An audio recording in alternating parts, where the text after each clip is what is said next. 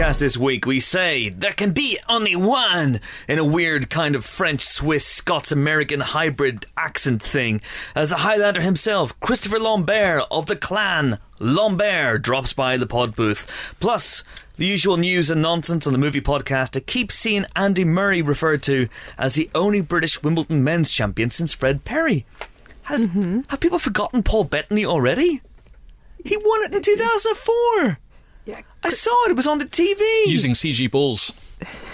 Paul Bettany's CG balls. Amazing stuff. Hello, Pod. I'm Chris Hewitt. Welcome to the Empire Podcast. This week, I'm joined by two colleagues of such lethal cunning. First up is a lady who actually went to Wimbledon last week. She was disappointed to find that Sam and Dean Winchester were not competing in the men's shirtless doubles. Was she escorted from the grounds in a fit of rage? I'll leave it to Helen O'Hara to tell you. No. Are you sure? I am sure. I saw Serena Williams and Andy Murray, though.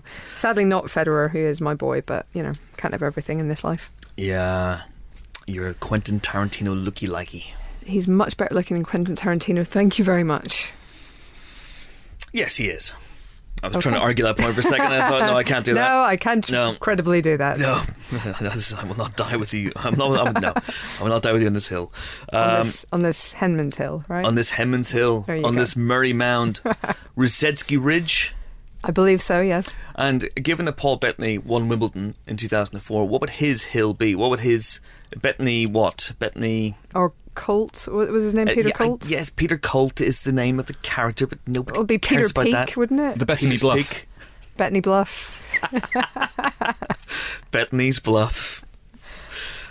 Sue Barker, if you're listening to this, We're and sorry. I know that you are, can you please refer to it whenever on Sunday when Andy Murray's playing Roger Federer in the final, touch wood, touch whatever horrible cheap formica this is, the table we do this on, whenever the camera cuts to the people on Henman's Hill, can you please call it Bettany's Bluff, just for us, because I know you're a fan of the podcast. I know you listen. I know you like to listen. Hey Sue, how's it going? Last but not least, a man, you've already heard him a couple of times, after his experiences last year on Island Nublar, won't go anywhere near a major public gathering like Wimbledon, just in case pteranodons swoop from the skies and make off with his pims. It's a Jurassic World star, as ever. We're privileged to have you, Nick DeSemlian. Don't look at the face, Chris. We talked about this. Can you imagine Jurassic Wimbledon? That'd be amazing. That would be and John McEnroe's called in for the third act. No Raptors could ever cope with Super Mac in a full-on rage. You cannot be serious, yeah. It'd be kind of fun because you'd have like a line of tennis professionals, right, standing between dinosaurs and crowds, just whacking balls really, really hard. And this is like a speed of 120 miles per hour, straight into the faces of the dinosaurs. Their vision is based on movement. Can they even see tennis balls moving that fast? Can a T-Rex play tennis with its tiny arms? That's one of the questions that will be answered. One of the great questions. Well, does the T stand for tennis? If it's a tennis Rex, then yes. A tennis Rex. If it's a Tyrannosaur Rex, then no. There's this sort of rumour that they're going to be making the next one set in London. Can you imagine? I think we've found their last act set piece. I think we've got it. Mm-hmm. You're welcome. We'll take a cut of the profits. Thanks. Yeah, this is true. I mean, a raptor would be very, very speedy around the court. It would be able to cope with the big servers, and they'd be great doubles players because they've got that sort of teamwork going on. It's the perfect way for dinosaur and man to finally resolve their differences. I'm gonna pitch this. It's amazing. Wow. Literally pitch it. Yeah. Is there a pitch? There's no pitch in tennis. No pitch. I'm not a sports person. There should be. Your tennis knowledge has served you well. Oh. You're an absolute ace. Oh. Something about juice. John McEnroe has an amazing movie career, actually. He's very good. I mean, he's almost exclusively played himself in a series of Adam Sandler movies. But he's been good whenever he's been on film and TV. I think more McEnroe is what I say. He's been very good. Sure. Feel free to agree with me or extrapolate at any point. No, I agree. Okay. I don't think he's not the best sports cameo, though, is he? No. I mean, that was Lance Armstrong, but he ruined that along with so much else. Oh, how did he ruin it, Helen? By being a big drug cheat. What? Yeah, true. Did you ever see 7 Days in Hell, which I think came out a couple of years ago? Yeah, a couple of years ago.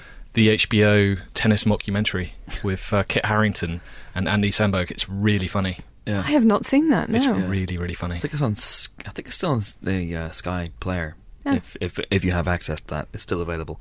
It's very funny, very short, but really, really, and McEnroe is very good in it, and he sells it. I mean, he's playing himself, talking about these players that don't exist. Sure. Yeah. And he's very deadpan. It's got a lot of nudity in it. It's got a lot of scrotums. That's my sort of Really? main memory. Yeah, That's not what I associate with tennis. Well, it's got balls of all different types, which leads us on. This is an amazing segue. We've never done a segue that good. Because this week's question is about balls. Amazingly, and it comes from Joe, and I'm sorry I didn't write down your surname because I'm an idiot and I've only been doing this for 4 years and you'd think I'd learn. But Joe says, "Hey guys, having just watched Independence Day 2, Back in the Habit, and marvelled at the sterling performance given by the giant white plot ball, I was just wondering what you thought were other good balls in film." Then Joe suggests some. Obviously there's plot ball Wilson, the masquerade ball in Labyrinth, and the sipper mishap in There's Something About Mary. But I'm sure there are other excellent balls featured in cinema. I'm sure Joe is a great guy. I'm sure he's got a lot going for him. I believe Joe's a lady. I'm gonna pick him up on his. There's the very Joe is a lady. broad. Let's be absolutely clear about this.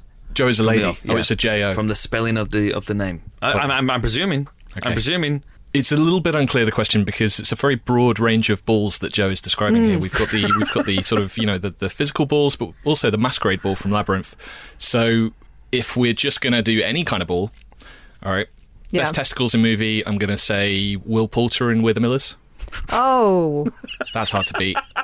I mean, in size at least, sure. I didn't expect it to be a series of subcategories. This is amazing. Has anyone got any... Has anyone got any better balls than Will Poulter's? Let's move off those. Because they look swollen and painful. Will Ferrell obviously teabags John C. Reilly's drum kit in Step Brothers with a prosthetic ball sack. That's pretty good. As I remember, there were some balls in Walk Hard, sort of just framing the shot rather nicely.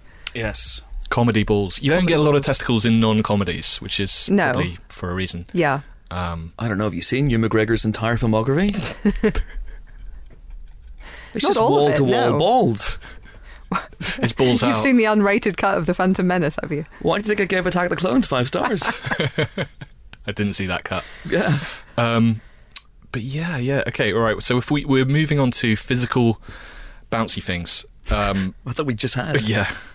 The beach. I'm going to give a shout out to the Alien Beach Ball from Dark Star, John Carpenter's Dark Star. Oh, okay. Very crazy early film by him. It's a sci-fi set on a spaceship, and I saw the film a long time ago, so I can't really remember the details, but I do remember that there is an alien beach ball. It's literally a beach ball that just bounces around the ship for a long time. It's Beach balls, pretty yeah, good. love it. In terms of rolling balls, it has to be Raiders of the Lost Ark. Good one. It actually does. I think we're done. I classify that as a boulder, personally. It's very round. It's suspiciously spherical. Yeah. Was that carved by the natives? I mean, yeah, you wonder about that. I mean, that's a big booby trap to set. So you have to take a huge piece of rock, you have to carve it into a sphere. Yeah.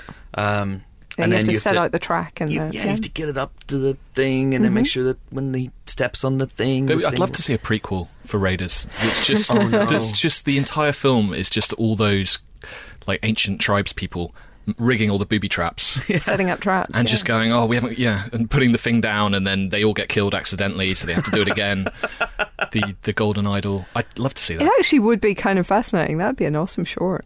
Yeah. Rejected booby traps. There's someone there just with a stamp who's everyone's coming up with booby trap ideas, and he's like, "Sorry, Jeffrey." Or maybe there's Jeffrey. maybe there's a really ancient health and safety expert who is making sure that none of that goes wrong. That it's his story or hers. It's incredible. Or that hers, would be great. absolutely. Days without people being crushed in terrible boulder-related incident. Zero. Yeah. Because whoever came up with the rolling boulder must have been given the rest of the week off. I mean, sure. Yeah, absolutely. Nailed it.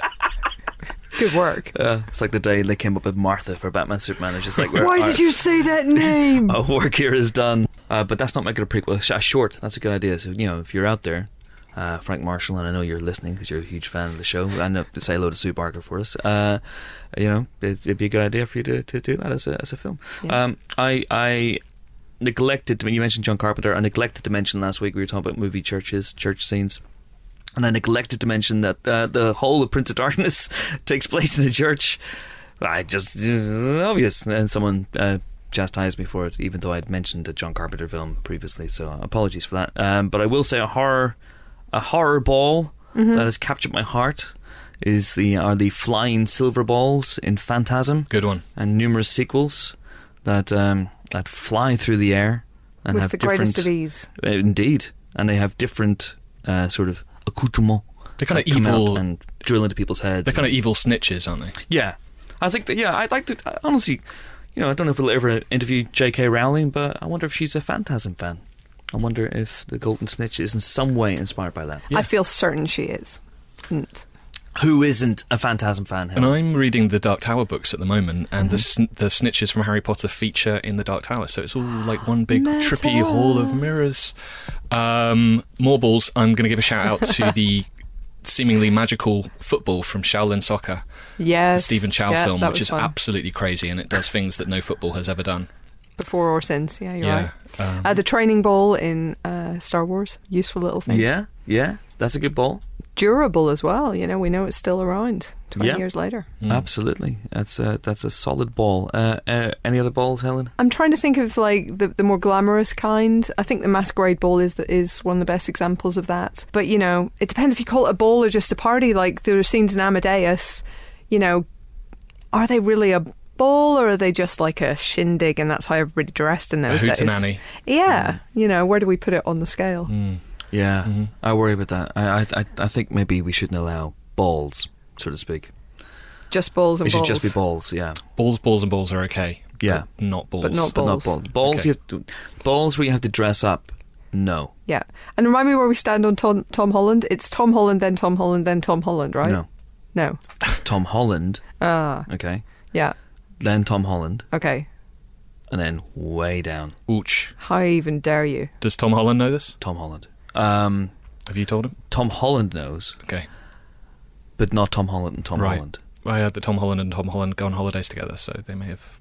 This is true. But they did not invite Tom Hollander. It was a big schism. There's a massive blow up. Tom Holland was not happy. But yes, balls. Well done. Oh, right. I'll say one more ball that's popped into my head. Whenever in Gremlins 2, whenever the water spills on Gizmo, the other Mogwai emerge from him initially as bouncing balls that bounce all around the place, and the zany one just starts flying around the place, and it's very funny. So that's it. But that's not, of course, a comprehensive list of movie balls if you think we've missed about. In fact, while we're here, let's just talk about how ridiculous that plot ball is in Independence Day Resurgence, because sadly, we weren't able to find the time to do a kind of forensic sit down and dissect the movie as we most often do with our spoiler specials, which is a real shame because I have a lot to say about that film. But the spoiler special with Roland Emmerich's interview will be available now, I think, pretty much. You should be able to listen to it in tandem with this. Apologies if you wanted to hear us blather on about it, and if you didn't, well, then it's great. But yeah, the plot ball. It's been out for a couple of weeks. I think we can talk about this now. Okay, and if you haven't seen it, obviously skip ahead 5 minutes. Skip ahead 5 minutes. Yeah. 3 minutes. 2 minutes. 3 minutes. Yeah, 3 minutes. It warrants no more than 3 minutes. Yeah. So the plot ball, spoiler alert, plot ball in Independence Day Resurgence is this alien thing comes out. It's a friendly plot ball that looks like it's been designed by Johnny Ives, and it basically sets up the sequel and says, "Hey guys, I'm a ball from a futuristic race and intergalactic civilization. Yeah, and I'm the only thing that's left. And hey, I'm peace loving, but even though I'm peace loving, I want to teach you how to fight." It's not the only thing that's left, is it? It's the sort of the guide to their their secret refuge. It's the only thing that's left of the race that was... Okay, yeah, that they created that one. They became just a race. But plot ball. Plot ball. I mean, I kind of enjoy that just because, I like a bit of sci-fi, and it sort of reminded me of some of the Ian M. Banks kind of culture. I enjoyed it. It was kind of hokey B-movie kind of beat, I thought. And I was looking forward to the sequel, which I don't know whether we're ever going to get, the third one, in which they team up with different shapes, and there's a planet of triangles and a planet of rhombi. I don't know where they were going with it, really, but I was up for that. Yeah. I don't get all the hate. I really don't get all the hate. It gets a lot of hate, this film. I was very mixed on it, but it isn't I had didn't fun. hate it. I enjoyed it. But then, I enjoy Under Siege 2 Dark Territory, so... Under Siege 2 Dark Territory is Citizen Kane compared to Independence Day Resurgence. Oof. Awful film. Awful. Wow. Awful. But anyway, plot ball. Stupid plot ball. I know you are, but what is it? What? Oh. Man, I got burned. I got burned big time. Okay, so if you want to have your question read out as Joe's was on the Empire Podcast, do send them in to us via Twitter. We're at Empire Magazine. Use the hashtag Empire Podcast. You can email us like Joe did, podcast@empireonline.com. Full disclosure, I may forget your surname. And then, of course, there's Facebook, where we're Empire Magazine. Okay, time now for movie news, and we're going to start off with the very, very sad news that 3 directors, incredibly important directors of huge note, passed away at the weekend, all on the same day. Weirdly enough, Robin Hardy, director of The Wicker Man, Abbas Kiarostami, the great Iranian director of movies like Close Up and Certified Copy, and of course Michael Cimino, the director of Thunderbolt and Lightfoot and The Deer Hunter and Heaven's Gate, to name but 3. Yeah, three very sad losses. Absolutely, and all of them have been hugely influential. I think, none of these guys were, it's fair to say, sort of blockbuster, box office toppers. They weren't, in that kind of sphere of filmmaking, but they were all so influential on the filmmakers that have come since then, so influential on their followers and on the shape of cinema itself, that it's just kind of surreal to have them all gone so close together. I mean, Cimino had one of the most dramatic kind of stories in Hollywood. He went from the absolute golden child with his early films to being a complete pariah, and I think it's a really tragic tale in many ways, and especially given the fact that Heaven's Gate has been very much reassessed in recent years, and its longer cut has been sort of has found huge fans and huge praise from many influential people, and yet that finished his career at the time far too soon, quite frankly, because I think he had much more to give. So that one, was a shock. The Wicker Man alone, we had many great British filmmakers paying tribute to Robin Hardy and saying that their careers wouldn't exist without him, most notably Edgar Wright and Ben Wheatley. And Ben Wheatley as well.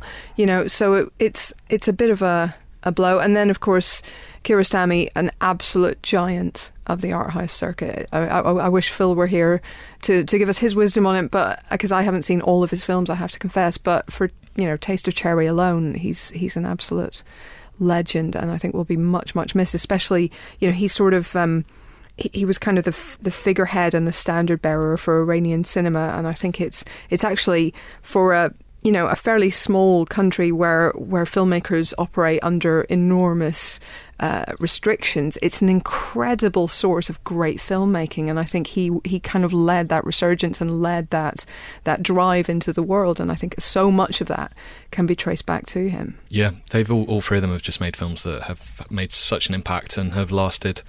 Phil and I watched Heaven's Gate earlier this year, and it's terrific. That was my first time watching it. It's by no means... Which version did you watch? The extraordinarily long one. I think that could describe any of them, but it's great. And the new issue that just came out of Empire is the classic scene at the back. We asked Jodie Foster to pick a scene, and she picked a great one from The Deer Hunter. There's so much, and The Wicker Man is astonishing. There would be no Hot Fuzz without it. And many other films, including the Wicker Man remake, which balances out, I guess. Yeah. Which just goes to show how good a job Robin Hardy did. Yeah, actually. Yeah, I'm a huge fan of Thunderbolt and Lightfoot. Jeff Bridges posted a very nice message on Facebook this week after Cimino's death at 77, saying that basically, without him he wouldn't have had a movie career, and that he was a greenhorn, and confessed something very interesting, which you don't really seem to think. You always think as movie stars as being slightly separate from the rest of us, and he said that before he went into Thunderbolt and Lightfoot he was absolutely terrified. He just felt that I don't know what I'm doing here. I've bluffed my way into this, and you don't really associate movie stars with those feelings. But I'm sure it's a very human thing that all actors do. And Cimino talked him down and said, "No, you're the guy. I need you." So it's on Jeff Bridges' Facebook page if you want to go and check it out. There's lots of. So he went in terrified, and he came out the dude. Pretty much. I mean that alone, well done. Thunderbolt and Lightfoot's really interesting, bizarre. atypical Clint Eastwood film if you haven't seen it. He did make films after Heaven's Gate, not many. He did, but you know, and they weren't great. I think the best one probably The Year of the Dragon with Mickey Rourke, and the strange remake of, well, not strange. It was strange that he made it, I guess. The remake of Desperate Hours, the Bogart film with again Mickey Rourke and Anthony Hopkins. It's a strange one, but yeah, very, very great career. Robin Hardy, I think, is someone that you focus really on that one film, but when it is The Wicker Man, it's very hard to really focus on anything else. And he was a decent novelist as well. He wrote some very, very interesting books. So if you see any of those around, do check them out. I just went to the latest Bug down at the South Bank, the Adam Buxton curated music video thing, and they showed a Radiohead music video from the new album. Oh yeah, which is sort of this great sort of claymation thing inspired by The Wicker Man. So it's just amazing how that film still influencing people. Yeah. Still, all these years on. Absolutely. Well, how many times when you go to a strange place do you go, this place has got a Wicker Man vibe to it? You know. So 3 incredibly talented, brilliant directors, and they will be much missed indeed. So what else is happening in the world of news this week? It was a July 4th weekend in the States, which usually means that Hollywood shuts down, which usually means there's not a lot of movie news around. Chris, you could not be more wrong. I'm wrong. You could not be more wrong. There Holy is hell. Huge Power Rangers news coming out of Hollywood this week. I mean, I think that's what we all needed to pick up our spirits. I'm going to tell you what's going on. It's Bryan Cranston has returned to the world of Power Rangers. They've lost the Mighty and the Morphin. But they've gained the Cranston. But Cranston, he once, I don't know if you know, but he once voiced a monster called Snizzard on Power Rangers. This was before he'd kind of become famous, and that's pretty incredible. That's on YouTube. You can go and watch that. But he has come back to the franchise, and he said some very interesting things this week. He's saying that Power Rangers, he compared it to the new iteration that they're working on to the Christopher Nolan Batman films. Wow. He said it's going to be as different to the old Power Rangers as Christopher Nolan's Batman films were to the original TV show. The Batman TV show. Right. All right. Right. So I don't know what that means, but I'm hugely excited to find out. Here's the thing about Bryan Cranston. I believe everything he says. He's an incredibly trustworthy actor, and I think a huge part of the success of Walter White was his ability to bullshit his way out of incredibly dark and dangerous situations. And there's a new film coming up called, I think it's called The Infiltrator, where he plays an real life undercover DEA agent or something like that, who again has to bullshit his way out of incredibly dangerous and dark situations. So Bryan Cranston has clearly over the years cultivated the ability to make anything he says sound trustworthy.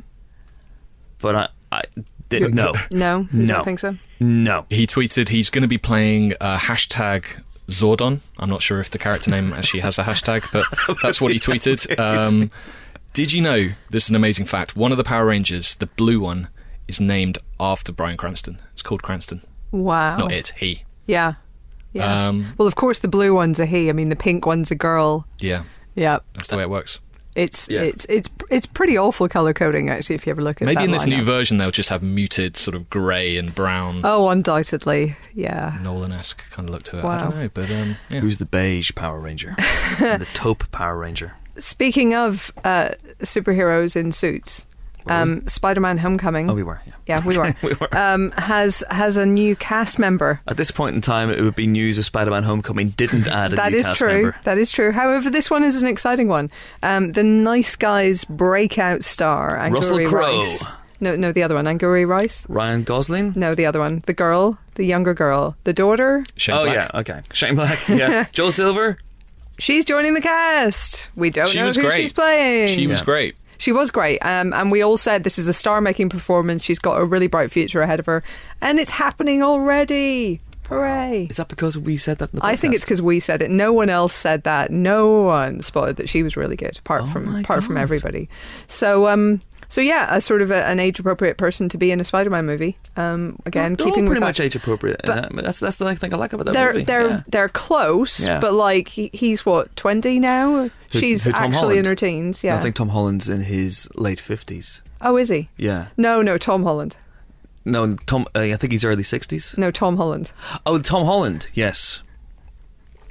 Sorry, easy mistake to make, Chris. Sorry. Anyway, so she joins the cast, obviously, with Tom Holland. She'll be in there with Marissa Tomei, Robert Downey Jr., Michael Keaton, Logan Marshall Green, Donald Glover, Tony Revolori, Martin Starr, Abraham Atta. Yeah. It's all shaping up cracking extremely well. There's a crackerjack cast. Never let it be said there's not a joke in the Emperor podcast we don't knowingly thump into the ground and beat until it's dead. Anything else? A couple of things, yeah. Idris Elba has already been working as a producer. He's already directed a couple of shorts, some music videos, and an episode of Sky's Playhouse Presents, but he is also planning to make a feature film. It will be called Yardie. It's based on Victor Headley's novel, and it's about a drug courier from Jamaica transporting cocaine to London. But he decides to, instead of delivering it, keep it for himself. What? And sell it himself, and that doesn't maybe go down so well. No. Yeah, so this is Lufa. Stepping to the other side of the law. Courier. Blimey. Yeah. So, is he going to star in it as well, or is he just going to We direct don't know. No casting announced yet, no schedule announced yet. He's obviously making The Dark Tower at the moment. You've seen some pictures maybe from that online. I have seen some pictures from that online, this week. yes. He's supposed to be returning as Heimdall in Thor Ragnarok, which has just started shooting. Yes. Presumably in a fairly small role if he's busy with The Dark Tower. We shall see. And of course he's got Star Trek Beyond coming out later this month. So busy times for him. Don't know. Where does he find the time to do all the Sky ads? I mean, that seems like the biggest time commitment of all, Chris, so I really can't say. Perhaps he does really, truly believe in better. And he DJ'd at Glastonbury a couple of weeks ago. Did he? He did, yeah. No. He did a DJ set at Glastonbury. Big Driss DJ'd at... Big Driss. Wow. There we go. There you go. Did you go? Did you see him? I didn't. I was busy. Alas and alack.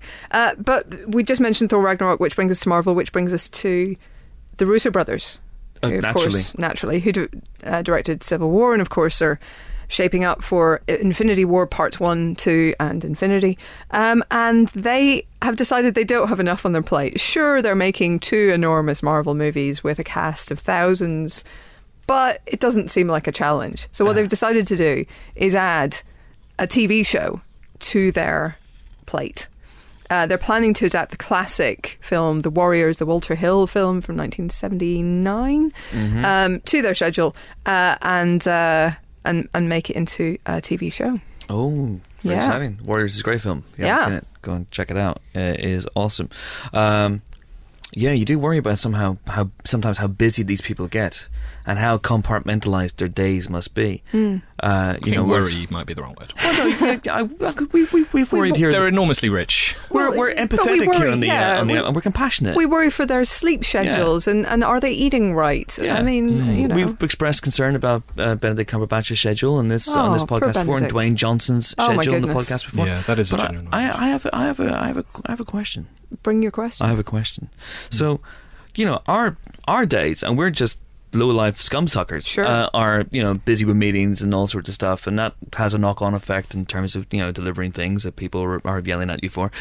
So, what happens if you're like the Russo brothers or someone like a Guillermo del Toro, and every part of your day is planned out? 12 o'clock is a meeting about one project. 1 o'clock you got to do some script stuff for Infinity War. 2 o'clock, blah blah blah blah blah, and so on and so on and so forth. Yeah. What if? When do they go to the toilet? I'm not going to speculate about that one. I don't need to know. Thank you, though. Are they built into the schedule? Is it 2? Okay. So what do I have at 2? 2 o'clock, you got a 1 hour meeting with Kevin Feige, and then you have a 10-minute toilet break, and that's scheduled in. I mean, I would refer you a little bit to Sheldon in The Big Bang Theory. And just you've got to hope that you're just eating enough fibre, but not too much. We're veering back into balls territory with increasing really speed. Let's lift the let's lift the tone up right up. How can you possibly? It's a serious question. I'm going to shut that down. Thank you. It has so much. It has been shut down. The button. I've pressed the button.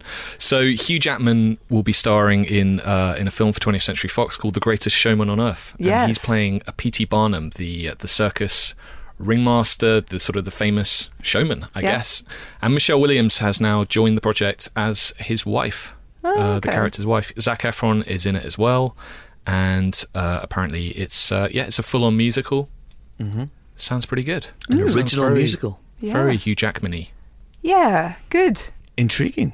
I'm intrigued by that. I'm hoping for a musical number on top of a tightrope. I'm hoping for a musical number in a cage with some lions. Yeah. That's it. I'll be happy with those two. I'm not going to be greedy. A great musical number where Right. a bunch of clowns come in. No, No. Shutting it down. Clown car. No. Clown car doors open. No.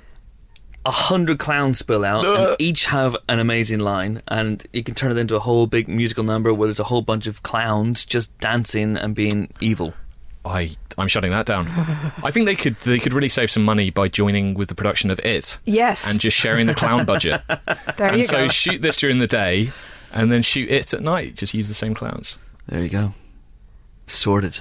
Try not to mix the Why footage doesn't up. Hollywood listen to this podcast? I know Sue Barker does, so thank you once again, Sue, yeah, obviously. for that. But there we go. That's this week's movie news. It's time now for this week's guest, Hooray. who is the star of a beloved cult movie that's turning 30 this year. If that makes you feel old, I don't know. Maybe it does, maybe it doesn't. And celebrating with a glossy new coat of paint, a 4K restoration transfer type thing. It's all very exciting. The movie, of course, is Highlander, Russell Mulcahy's Highlander. And the star is Christopher Lambert, or Christopher Lambert, or Christophe Lambert, the Swiss-French actor who shot to fame in Luc Besson's Subway and then was immediately offered by Hollywood, naturally, the part of a Scotsman. Highlander spawned many sequels and spin-offs, but there can be only one. And Lambert, or Lambert, came into the pod booth recently to talk to our very own immortal Frenchman, Dan Jolin. So do please enjoy this interview. Christopher Lambert, welcome. Did I get it right? Yeah, you got it. Welcome to the Empire podcast. It's an honour to have you here. Thank you. Not least because you are Conor MacLeod of the Clan MacLeod, and Highlander. The movie we're here mainly to talk about is 30 years old. Yes. Now. Yes. Yeah. Does it seem like 30 years to you? No. The only thing that the only thing I can tell you is that for sure time flies. Right. Because I had the feeling, that I just left Russell, Sean Connery, Clancy Brown, the Highlands. I mean, it's when you have such great memories about a movie. I mean, it's you always keep it somewhere in your heart, and this is one of them. I mean, it's certainly stayed in the hearts of lots of fans. I mean, obviously the joke about it is that you always said there can be only one, and then it just carried on in all these different forms, from sequels to TV shows. But in terms of that first film, I mean, why do you think it's just stayed with people for so long, and people are so fond of this film? Listen, I have no idea. The thing is, when they offered me the movie, I was interested mostly about the fact that it was dealing with immortality. Yeah. More than just the action, the fantasy, which I love and I'm a great fan of. But I think one of the factors that this movie went over 3 generations now is because of that. Yeah. Because each time you see the movie, you can see something different. You can think about something different. And so there's many layers in this movie. It's not just sit down in the theater and get out and just saying, I had a great time, and that's it. Yeah. People went back to see it over and over again. They bought the VHS at the time, then the DVD, and it became, which nobody knew because it's impossible to know that, it really became a cult movie. I've got people my age, 50 plus, who showed it to their son, who are now 30 or whatever, who are showing it to their 12 years old, 14 years old, 15 years old. I've got some 12 years old who are just looking at me and saying, "Oh my God, you're Christopher the Highlander." And so it's weird because, I would say that very few movies have that cult factor. I mean, Queen is not as strange to that part because their music is so actual today. Yeah. So, but anyway, a good movie needs great music. Yeah. Always. Yeah. It's either between that or Flash Gordon, really. yeah. Good point. I'd go with Highlander, though, definitely. That's... Of course, the ballad Who Wants to Live Forever is actually currently going round inside my head now as we're talking, I have to confess. But yeah, I mean, I was like, I think 12 years old when that film came out, and I remember seeing the posters, and there's just something about the idea of, the guy with the sword, but in the modern era, that appealed on a very basic level. But as you say, it was VHS, I think, was the thing. I mean, once, I think in 86 was still VHS. We started DVDs in the 90s or something like that. Yeah. So, I mean, going right back to when you were approached and you had the conversations about taking the role, I mean, how did you react when they said that you'd be playing somebody Scottish? Like that. No, I just came out roughly of Greystoke where I was playing a chimp. So I said, if I can chimp around, I can try at least to be as close as possible to a Scottish accent, which took me about 16 weeks of practice with a coach. Yeah. And so it wasn't that easy, but, it's part of the job. It's the excitement about that job is that they allow you to be and to become somebody you cannot be in real life. I'm not Scottish, so I can work on a Scottish accent. I'm not immortal, but I can be an immortal in the movies, and it's great. So everything goes together. And I wasn't thinking about the accent itself. I was thinking about Conor McLeod, the Scotsman. And so, but it wasn't that easy. On top of it, I was facing a Scotsman, Sean Connery, who was playing a Spaniard. Yeah, I know. And Sean was really nice because the scenes we had together, when I was a little off with the accent, he was saying, "Christopher, you should do it this way or that way. You should put the inflection on that word instead of the other one," and stuff like that. So it was great. He was doing it very discreetly, just between him and me, and so it was very helpful. I remember there's that great scene though in the film itself where the cop says, comments on your accent, and it says where you're from, and you just say that great line. Lots of different places. Thank you for saying that for me. Okay, right, day made. But you know what? It's funny because it's exactly what in real life I am. I was born in the States. I was raised in Switzerland and many different places. I've been traveling all my life. So in some ways, that was probably the easiest line for me in the movie. Because it's a fact. Yeah. And I suppose with Scotland, you kind of, what you see is what you get as well in terms of the conditions, the weather and everything. I mean, everything, you have to adapt. Yeah, yeah. I mean, that's what Russell was saying, Mulcahy, when we were shooting, because the producers were like going, how are we going to match that shot with the other shot? And Russell was just saying, let's keep on shooting, because it was... In one day, we had 4 seasons. It was hailing, raining, snowing, sunny. So if you wait for the weather, you never shoot the movie. Yeah, yeah. Oh, didn't at one point you find yourself, I read this, you found yourself with a fish up your kilt? Was that right? A trout up your kilt? Two. Yeah. 2. It goes with the twins, so we needed 2. Two trouts. Yeah. I was coming out of this lake, and I had 2 trouts in my, not in my kilt, in in the top of my kill. Okay. Yeah. In your spurren, I guess, is it? Yeah, exactly. Yeah. So, and Clancy Brown as well, of course, who I believe you're seeing again this weekend. Is that right? You're hanging out with Clancy once more. I mean, how is it? Did you stay in touch with him since, or is this the first time you've seen him? We bumped into each other a couple of times, but that's sometimes not the sadness, but that's what this business is about, is that you build a big family for 12 weeks, 14 weeks, 16 weeks, and then everybody, is like, it's even closer than a family. Yeah. And then everybody goes in different directions, and then saying, we got to see each other, give me your number.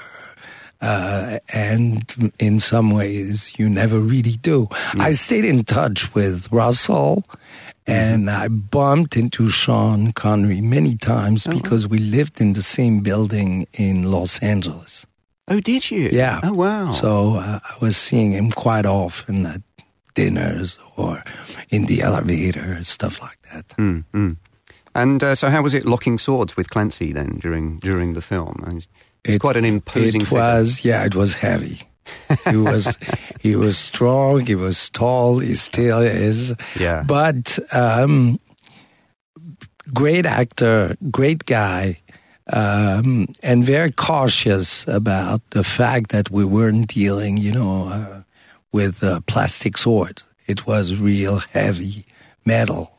So you realize that it's not the power you put behind the blow that's going to make it bigger. It's the way you give the blow. And you don't have to just hammer it. Right. I had an actor on a different Highlander, one of the sequels, who thought that the stronger you hammer your blow, the bigger it's going to be. And it's not true. Right. So Clancy was very precise, very cautious about that. So it wasn't difficult. The other guy, I was from time to time, because I had this tiny sword and he had this humongous sword. And I was saying, if you're not ready, he's going to explode your head. Yeah. Because he was going full blast. And even though the people saying you don't need to do that, he kept on doing it, thinking it's much more powerful, which it's not. Right.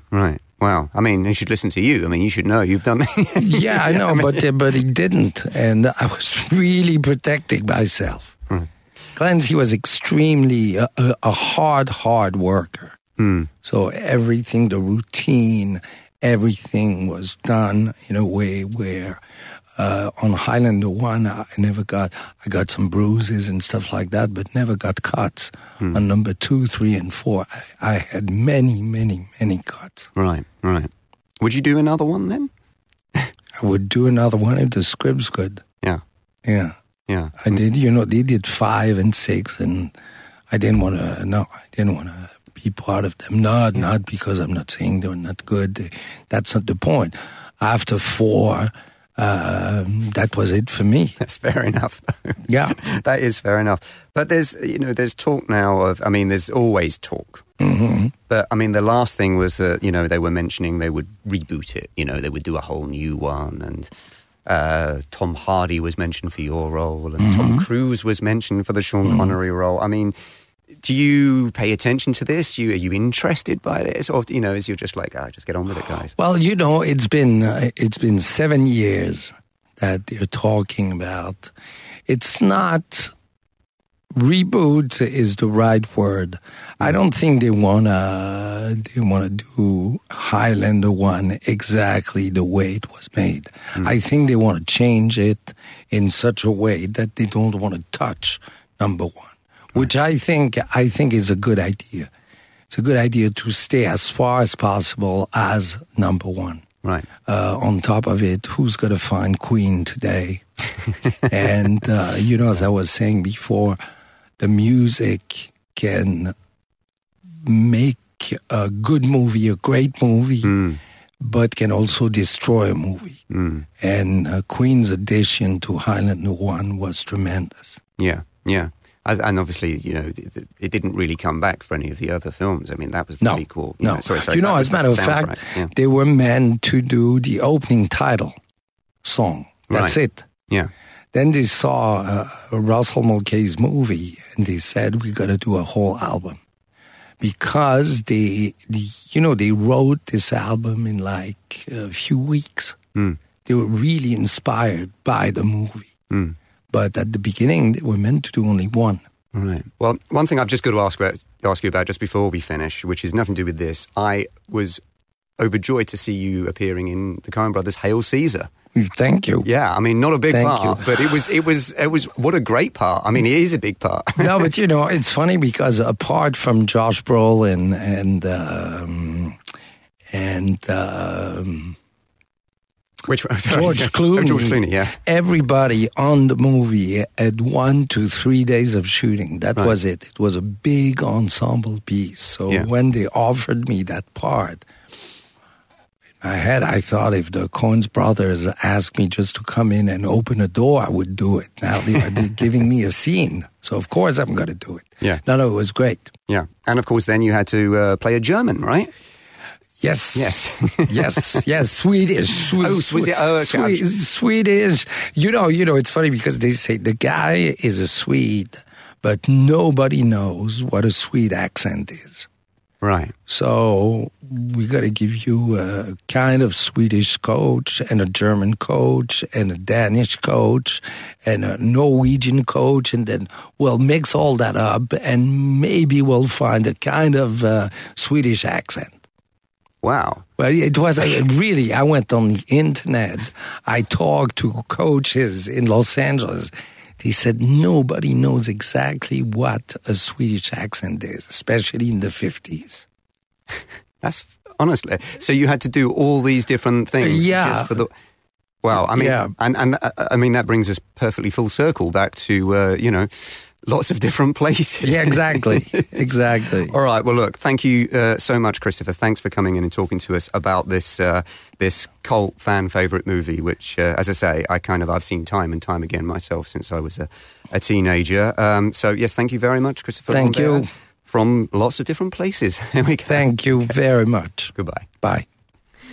Dan Jolin. Dan Jolin. Greetings, Highlander. That's what he'd say. So there you go. That's Christophe Lambert. Apparently he doesn't really mind what you call him because he's richer than you. I imagine most people who are richer than you don't give a shit what you call them, ultimately. Well, there's a lesson there of some sort. There is a lesson. Right, it's movie reviews time now. Ghostbusters, Paul Feig's Ghostbusters, opens on Monday, part of Meerkat Monday. Birds. But we haven't seen it yet, have we? No, I'm seeing it on Sunday. Nick is nodding his head. He has seen it because we've done a spoiler special with Paul Feig, which will be going up after the movie's out in the States. That will have us talking about the movie. I think it won't be the Independence Day thing. We're somehow going to find time in our schedule to do that. But you can't talk about it. He was on great form. I can't talk about the film, but he was on great form. Phil and I talked to him. We had a real laugh. A real laugh. That's going to be a good one. He's very good on that. Very candid, isn't he? Mm-hmm. Okay, so that's intriguing. Looking forward to that one. So we haven't seen it yet. It's screening for press this weekend, so after the podcast goes out. So don't necessarily let that trip alarm bells for you about the quality of the movie. We'll discuss it in next week's podcast. So let's start with the movie that opened last Monday, again as part of Meerkats Monday, which is now beginning to have an effect on when studios release movies over here, which is interesting. The movie is, of course, Now You See Me 2, the sequel to Now You See Me, Louis Leterrier's movie about a group of magicians who pull off heists, and Mark Ruffalo is the FBI agent trying to track him down. And I enjoyed that movie a lot. Yes. So it's a bit difficult to talk about this movie because there was a big reveal at the end of the last movie, as you'd expect from a film about magic. And so my intro for this movie is about to reveal the end of the last one. So skip ahead a bit if you haven't seen Now You See Me. Absolutely. And you still want to. If you have not seen Now You See Me and you don't want to know that Mark Ruffalo was the mastermind behind it all and turned out to be the world's greatest magician, skip ahead now. Or just before Chris started talking. So, Helen, you were about to reveal the twist. I was about to reveal that Mark Ruffalo was actually not just an FBI investigator, but himself a magician who had set up the entire thing. Dylan Rhodes. Dylan Rhodes. Dylan Rhodes. So he's back. So 18 months have now passed, and Rhodes is now sort of allied, I guess, with the group.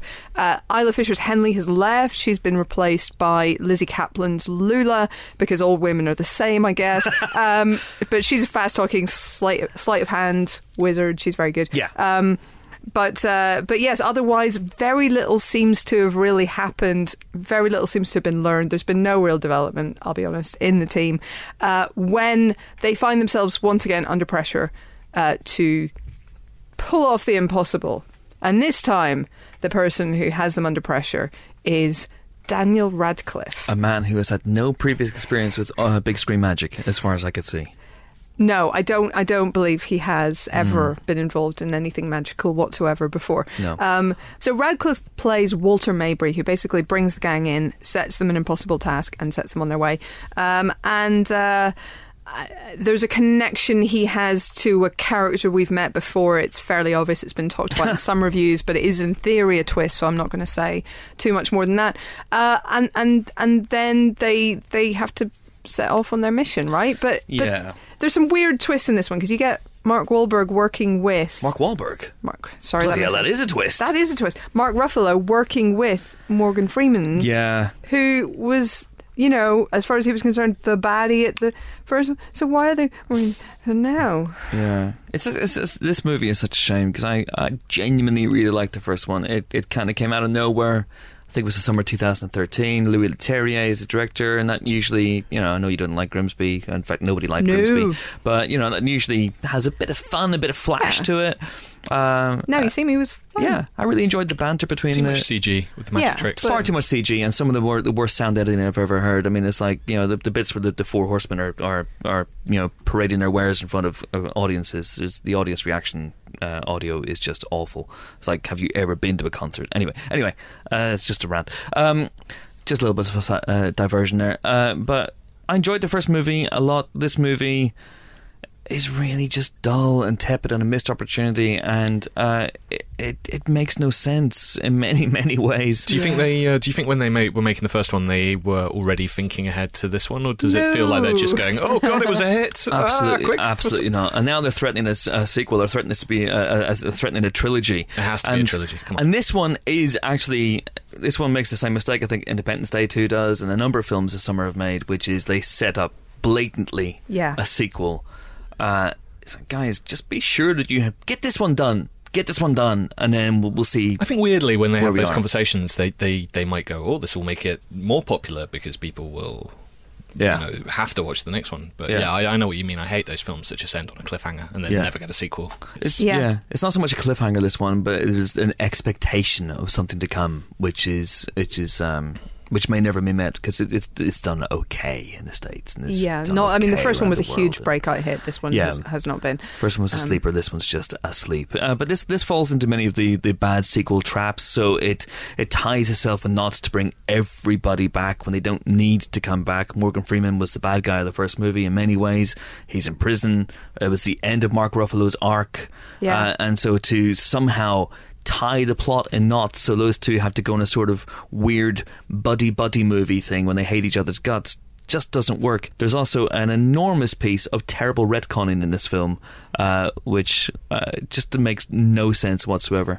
But also it wastes its cast. There's a real feeling of entropy at the beginning of the movie as well, and you know, the relationship between the horsemen, which was so fun and frothy in the first movie, has gone nowhere. It's actually degraded a little bit, and they're kind of at each other's throats.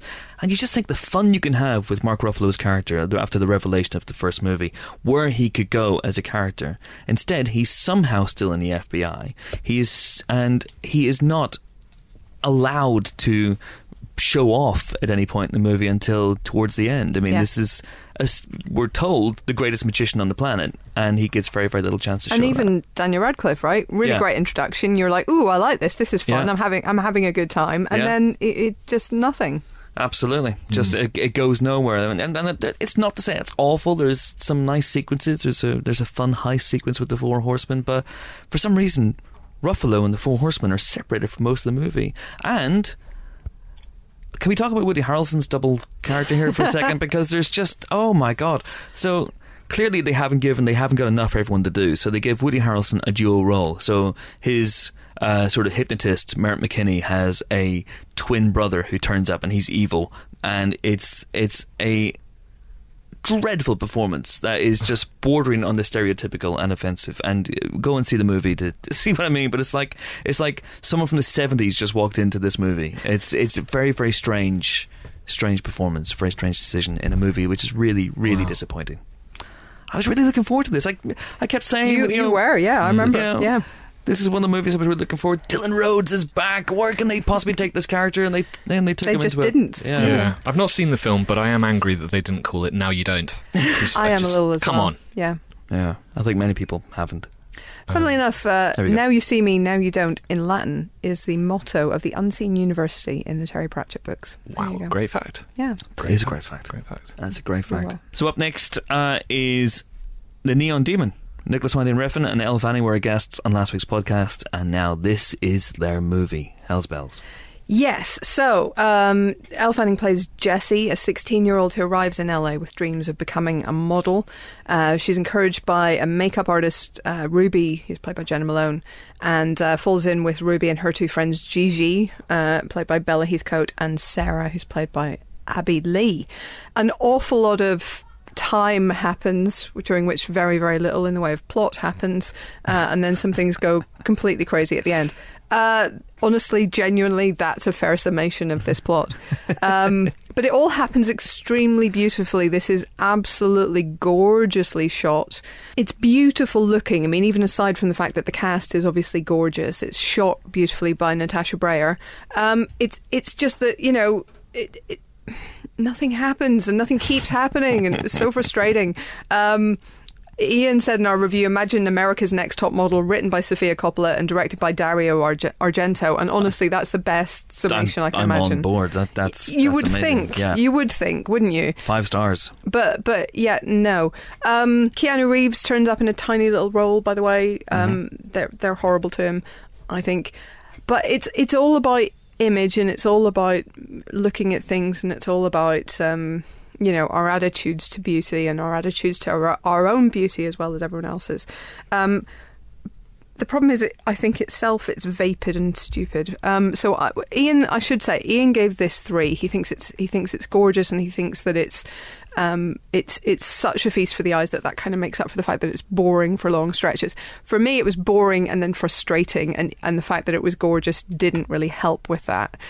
So I'm sorry to slightly disagree with our review, but honestly, I just wasn't convinced, and it seemed to me that people were being ultimately punished for accepting their own good looks, but also suffering because they lusted after other people's beauty. So I don't see what it says that's in any way profound or clever. Fashion is danger, Helen. Beauty is bad. Okay, great, but then show us an alternative in your film, because you haven't shown us anything that in any way resembles a point. So I just find this incredibly frustrating. I like Refn. I think I've liked lots of his other films. I didn't like this at all. Good score though, right? Yeah, good score. Cliff Martinez, yeah. And as I say, gorgeous looking in terms of the colours used, everything like that. Fabulous, fabulous stuff. I just hated it. You were kind of straddling that line. You were being very diplomatic. I'm trying to be fair, because Ian did like it a lot more than me, and that's our verdict. Well, it's divisive, isn't it? I mean, it's yeah. very divisive. I think designed to be. I'm definitely going to see it on the big screen just to see what I make of it. But I missed Only God Forgives on the big screen, and I kind of wish I'd seen that. I am much more up on Only God Forgives than I am on this, and I'm not that up on Only God Forgives. Crikey. I think I'd rip my own eyes out before seeing Only God Forgives again. Well then, so good. Wow. Yeah. 3 stars. 3 stars, which is a recommendation. Okay. It's a recommendation from everyone other than me. Well, of course, we changed the star system now, so it's just 3 the new stars. catchphrase is it's okay. So 3 stars is kind of a recommendation. Okay, So let's talk about a film that's not okay. Oh no. The Legend of Tarzan. It's not okay because it's better than okay. It's not as good as okay. Oh no. It's an okay. Yeah, so this is a film. There's a lot of plot going on in this movie. It starts with title card. I think the first title card to come on the screen is involving a Berlin conference involving Belgium's financial affairs. So that sets you up nicely for Taxation of trade routes, anyone? It's pretty much, it's the equivalent of that. Yeah, it's very much that. So basically, what I kind of liked about this movie at first is that it's not an origin story. It starts with Tarzan having done his adventures, and he's in London. Mm-hmm. He's now known as John Clayton III or Lord Greystoke. He's got a lot of names, this character. And he's sort of moping around in London, not looking particularly happy, but he's married to Jane, played by Margot Robbie. That would make most people happy. Yeah, he doesn't look that happy. No, he's miserable. You want to slap him. Well, this is one of the big problems with the film, is it's a very dour character. There's no fun. Right. You know, he's swinging around on vines, but he's not having much fun with it. So anyway, he and Jane end up going to Africa. They team up with Sam Jackson's character, George Washington Williams. There's a lot going on in this film. They go to the Congo to try to investigate a slavery ring, which is going on. Meanwhile, Christoph Waltz is this villainous character who is basically a rip-off of Belloc from Raiders of the Lost Ark. He has... I'm serious, he's wearing Belloc's outfit. He has a scene with Margot Robbie that is identical to the scene from Raiders between Belloc and crucially, Marion. not as good. It's really not. And so he's off. There's stuff going on with diamonds. There's stuff going on with an African tribe who've got a vendetta against Tarzan from stuff long ago. And it's not that fun. Oh, it no. really isn't. I wanted a fun Tarzan movie. I just thought this was going to be like an Indiana Jones style romp. But it's very slow, somber, dour. Everything is grey and miserable looking. Here's a question for you. This one has too much plot. Neon Demon had too little. Is there some way that we could siphon off some of the plot from Tarzan, pour it into Neon Demon, and have two really good films? No. Would Neon Demon have been improved with a subplot about Belgium's financial woes? Honestly, I think it would, but I mean, I leave that to the experts. Yeah, so anyway, what I was saying about it being nice that it's not an origin story kind of goes by the wayside very quickly as it becomes apparent that they're going to give us a flashback every 3 minutes that lasts 10 minutes. There's so many flashbacks. Oh, yeah. Yeah. It's ridiculous. Flashbacks, not flashbacks within flashbacks, but there's like at least 5 during the film. Yeah. And they all do the same thing. Well, and it's just, you're an hour into the film and they're still showing you how Tarzan met Jane, and you're like, we get it. We've seen these characters on screen for an hour. You get it in the first scene. They're good actors. Yeah. So we get that they have a history. You don't need to see how they met. The other major problem with this film is it's a big one. It's the animals. There's not. There's at the end, in the end credits, there's a little card that comes up saying no real animals were used in this production, and you kind of going, no shit.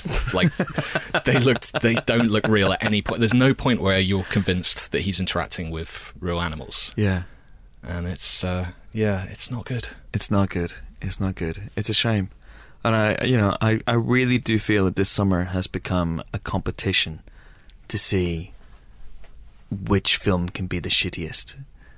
Every week there seems to be a new film basically comes out every week and goes, you thought last week's film was bad? Well, you ain't seen nothing yet. So you get Independence Day Resurgence, which was terrible. And then you get Now You See Me Too, which is terrible. And then Legend of Tarzan goes, it's basically a scene from Jaws. It's the Scars comparison scene from Jaws. So... the Legend of Tarzan. Well, that's not. Yeah, I don't want to digress. But Independence Day for me was the blast of fun that I was looking for because there was no fun to be had from that film. Okay, well anyway, we're not going to get onto that. It's a terrible film. But before that, you got X-Men Apocalypse, which wasn't great. Warcraft wasn't great. This summer has been shocking. But Legend of Tarzan, it's got that beat. It's got that beat. This is. You are awful. becoming cynical in your old age. Things are going to get better. I hope so. Everything is fine. We've already had it's been a rubbish summer in lots of different ways, in loads of different ways. From mud at Glastonbury to Brexit chaos to you name it, it's been terrible. But Andy Murray's going to win Wimbledon. Suicide Squad's going to be great. Suicide Squad are going to be great. You know, we haven't seen Ghostbusters yet. That could be great. Finding Jason Dory, Bourne. Pixar is coming. Jason Bourne is coming. Come on, people. Star Trek Beyond looks good. Between us, we can get through this. Back in the game. So far, it is just. And we still have Cap. We still have Cap. Cap, nice guys, all fine. All fine. Yeah, good. Sing this summer. Hunt for the Wilder People is coming up, people. That is Come true. on. That's September. Sing is next year. Sing is next year. Sorry, I meant Sing Street. Sing Street. Yes, I know, but the blockbusters are just bad. There are too many bad sequels, too many unwanted sequels. Legend of Tarzan obviously is a sequel, and I know that Guillermo del Toro thinks that there's a great movie to be made of Tarzan. I'm not so sure. I feel like there is as well. Weirdly, I feel like there is, but then, watching this, you kind of start to doubt that because it's some dodgy. Maybe there was, and it was George of the Jungle. Precisely. Yeah. George of the Jungle is the best Tarzan film. This film is problematic on many, many levels. Yeah. Read my review for a longer... read the online version of the review, which is basically an 800-word rant. But for some of those problems. That is an interesting point about Guillermo's take on Tarzan, because I do think Edgar Rice Burroughs obviously wrote Tarzan, and he also wrote John Carter, and both of those series of stories were enormously influential in their day and ever since on the stories that we've told. I mean, you know, The Mummy, huge Tarzan influences, for example. You know, John Carter influenced everything from Star Wars on. It's an enormous kind of cultural marker. The problem is, if you go back to those original stories now, they feel like the tired ones because everything else is stolen from them. And of course, particularly in Tarzan's case, their sort of racial and political, geopolitical stance looks appalling. Oh, it's deeply, deeply dodgy, and this movie tries to address that in many ways and tries to make Tarzan, rather than him lording it over the indigenous people in the Congo, he is an equal. Yes. With the local tribesmen, and that's fine and that's good. But then there's a scene later on which is. It turns out to be a big misunderstanding, but it's as you're watching it unfold, I think you'll know the scene when you see it. It's deeply weird and uncomfortable, and I'm not sure that character works in the modern day. But if it did work, Nick's right. It could have been a Raiders. It could have been a lot better. I mean, you've got at its heart a guy who can communicate with all the animals of the jungle, and he's friends with all the animals in the jungle, and they team up to fight baddies. And I know there's a fun movie in there somewhere, but this veers between being way too serious, and then there'll suddenly be a really silly, like Kingdom of the Crystal Skull style, teaming up with monkeys kind of thing. And it just comes off as, it doesn't get the tone right, unfortunately, because I was looking forward to this genuinely, but no, doesn't work. Yeah, 2 stars for The Legend of Tarzan. Not the greatest week at the cinema, sadly, but there are a couple of specials coming out. So the Independence Day spoiler special, that will be available for you to listen to now. There will be a Ghostbusters one with Paul Feig coming up, which should be out after it's out in the States. We're going to do a Jason Bourne spoiler special with Paul Greengrass, and we're going to do a Star Trek Beyond spoiler special with Justin Lin as well. All very, very exciting. We're also going to do a Star Trek special on its own to celebrate 50 years of that franchise, which should be out next week, so do keep your ears peeled for that one as well. And speaking of Star Trek, join us next week for more film related fun. We'll be joined by, all being well, Chris Pine, Zachary Quinto and Sophia Boutella from Star Trek Beyond. Ooh. All very exciting. Until then, it's goodbye from Helen. Toodaloo. It's goodbye from Nick. Bye bye. And it's goodbye from me. I'm off to blag a ticket to Wimbledon to see Andy Murray grapple with his big hairy balls. See you next week. Bye. Chris. What? Disrespectful of our national hero.